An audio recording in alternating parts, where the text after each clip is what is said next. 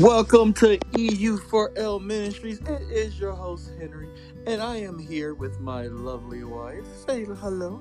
Hello. Rebecca Fisher. That's my boo.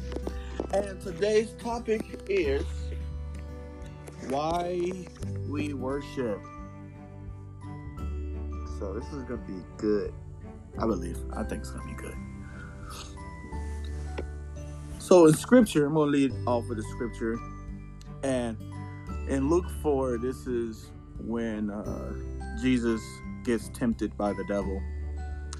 And at the end of it, verse 8 says, "And Jesus answered him, 'It is written, you shall worship the Lord your God, and him only shall you serve.'" Now, me, I love to sing. I sing, I sing, okay? But my wife, she wouldn't tell you, but I will. The girl can sing, okay? In her resume of worshiping, she wouldn't say this either, but she was a worship leader at Risen Hope Church. Whoop whoop! Kudos to RHC, Fairborn, Ohio. And every time, I'm gonna let her explain that. Yes. What am I explaining? So what are you explaining? You are going to explain. Just explain your role that you played as the worship leader of our church, and like be real, because a lot of people who are worship leaders, they don't be real with people about the whole technical and background and what you do and don't do, and of being a worship leader. Like, don't go bashing people, but No one to bash. but just be real about leading a small congregation. Our church is small, but we have big hearts. We when the Spirit of God comes through, the Spirit of God comes through. And yeah, so just explain the role of being the leader of a worshiper leader, and then explain why you worship, and then I'm gonna explain why I worship. Okay. And then you're gonna. No, I'm joking. Okay. So, well, first and foremost, I guess why I was I kind of got not necessarily thrown into the worship leading position, but kind of thrown into it.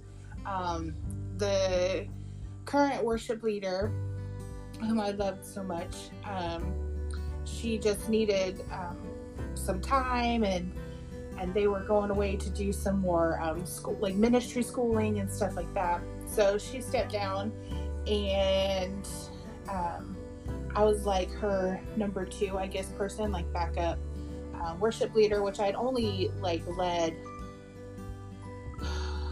I don't know, maybe a handful of times before that, I think.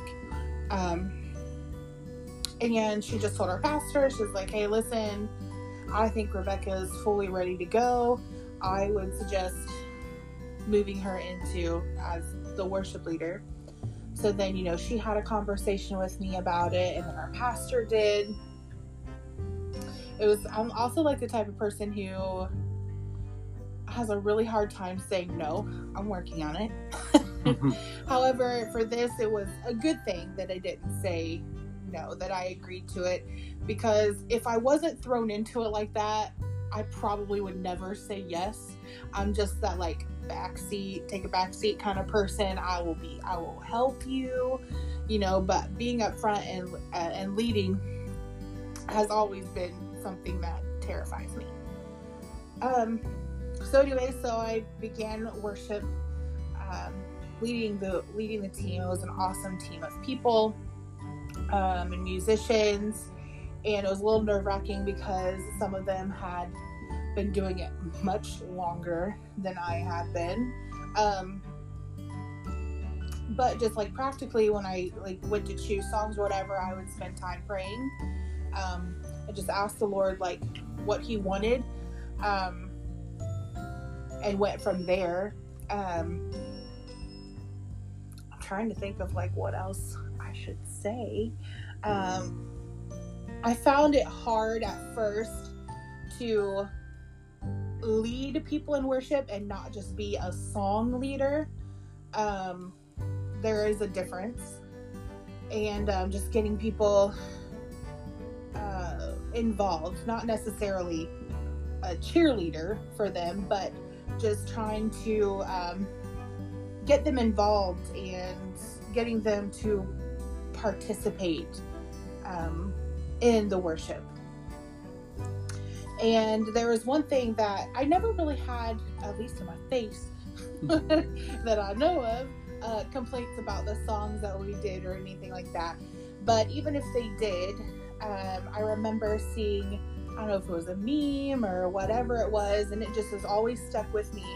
And it said, oh, someone came up to me in worship and said that they didn't like this song. And the pastor's reply was, well, that's fine because it wasn't for you anyways. And so that's something that has always stuck with me, that we're not worshiping and singing worship songs for ourselves, but the very reason why we worship is to give glory to God. But they say audience of one. Yeah, audience of one. And that's just something that's always stuck with me. Now, there was a time where stuff started to get kind of hard. I was going through some personal life situations. And so in that, I was still leading, but I could tell there was a difference. There was a disconnect, and that was my own doing, just because I let certain things really bother me. And there just was a really weird time in my life. And after that, things got better, but then we started to lose some musicians, which made it very hard. Our vocals have always been, we've always had fantastic vocalists. I mean, always. But as far as like musicians, it has always been a struggle for some reason, and I'm not really sure why, but to keep them. And you know, with churches, people rotate in and out all the time, and it just so happens that a lot of the people who are rotating in and out were musicians, and that made it really difficult. And of course, it's always easier to lead worship with a full band. I mean, it just musically, you can tell a difference. However, the importance of worship wasn't based on if you had a full band or not. You know, as long as God was being worshipped, that is where, that is what is important. And whether you have one instrument or a full band or maybe even none, as long as God is getting the worship of what He deserves, that is what is important. And it took me a while to get to that point because it was stressful. Trying to find musicians every Sunday was a stressor. And I do not miss that part, I will tell you that. However, it did get me to a point where just like releasing expectation and just allowing God to just move in whatever we had that Sunday. So what was the other question? I don't know what the other question is. The other question was why do you worship and what worship means to you? Oh. But yeah, what does worship mean to you? I know you said a little bit of it while you were speaking, but what is your reasoning spiritually on why you worship? Well, first and foremost is that God commands us to. I mean, that's just it. Even when I don't feel like it, it's not supposed to be based on what I feel. It is what we are called to do.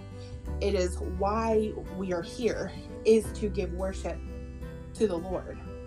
So no matter what, that's what I'm going to do, because that's what he asks of us.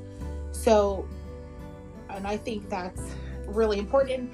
And while we're worshiping, even though it is for him, our focus then, if we're going through something really hard or whatever, our focus then is removed from our situation and is now focused on him, which is the one who can heal all situations. I remember a sermon from someone I heard one time, and it said, "What are you magnifying?" So, you know, when you hold a magnifying glass up to something, it makes it bigger, right? So what are you magnifying? Are you magnifying the problem or life situation, whatever's in front of you? Or are you going to magnify the one who has control over it all? And that's what happens when you begin to worship, is that you're magnifying the Creator, the one who can change your situation, who can help you through whatever you're going through. And then it begins to change your mindset. And so that's why for me. Okay, so I don't want to bring this up, but for those who don't know, something personal happened in my wife's life, and some things happened. But the question is, what worship song is helping you get through the tough times that you experienced recently? What worship leaders, what worship songs, what songs are getting you through? Because a lot of people are going through stuff, and they done had deaths, they done did this, they done had anything that is keeping them from doing the will of God. But, you know, what worship song is helping you move forward? I'm trying to find my phone, sorry. I was going to look up a certain song, but for me, recently, I guess, with past 6 months or so, it was mostly just singing songs about the exaltation of God, honestly. And like I said, just completely taking my situation, not out of it, but focusing on who God is. And that's what really helped me. But then recently, an album came out, literally like last week, I think it was, by Anna Golden. And I literally, if this album wasn't meant, I know it's meant for more people than just me. However, I feel like it came out at the perfect time for my situation. And just to go through some of the songs, like Doubt, Finally Free, Peace, Still God, There's a Time, New Sound, Rushing In. And I definitely suggest that going and listening to Anna Golden's new album, and it's called Peace. There's just some... And you can find it on Spotify, you can find it on Apple Music, you can look up on YouTube. Yeah, right. Yeah, YouTube will probably have it all by now. And there's this one song called Still God, and it's, if I can remember like the bridge part, it says like, even when I don't understand, you're still God. Even when it doesn't make sense, you're still God, and I build my life on this. There's a lot of things that I don't understand of why it's happened. There's a lot of things that don't make sense of why stuff happened, but he's still God, so I build my life on this. He is all-knowing and all-powerful, so because of that reason, even though I don't understand, even though I have questions, I'm building my life on that he is still God, and he knows more than I, so I will continue to worship him. Amen. For me, right now, started a new job, and thank you. Started a new job at Crocs. I don't think it really mattered if I brought it up, but And I work in a warehouse, the distribution center. And the song that has been stuck in my head, and it's just a few words, and it's not even the whole song. It's about Brandon Lake and Elevation Worship and Maverick Music, and all I was doing every time I go to work, and I was talking to Jesus. I started talking to Jesus. Like, go check that song out. I don't know the actual. I think it's called "I Was Talking to Jesus." I think it's just called "Talking to Jesus." Or just talking to Jesus.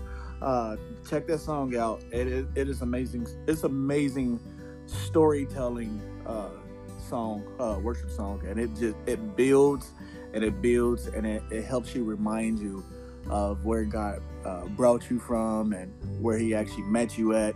Yeah, it's a great song. Just like what she said, worship to me, I was always, when I got up on the worship team, I never wanted to lead anything because I was always told that I couldn't sing. Just being honest, but I can, so don't judge me. But I love doing backup singing and ad libs. I love doing that. That was something that I grew up doing because I never wanted to do leads. And that's just as much as worship as it is leading worship, because you can be in your own space, your own mindset, your own corner, and just listening to the worship leaders lead worship, and you can just start singing, and it's just beautiful. When you're doing it for the right reason, you have to have authentic worship to get the voice of God and His presence to move.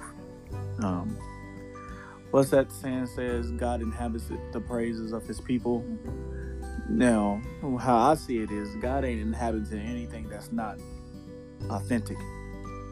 And that's where I'm learning. That's what I'm learning right now, is how to authentically worship God through the mess and through the good. Authenticity is super important. Yeah, we done had too many fake worshipers out there, to be honest. So this was really about my wife. I didn't really want to say anything. She said, we're gonna do this thing together, and we did it together. She just talked more. But thank you guys for tuning in to EU4L Ministries with my lovely wife, and this episode is Why Do We Worship? Thank you.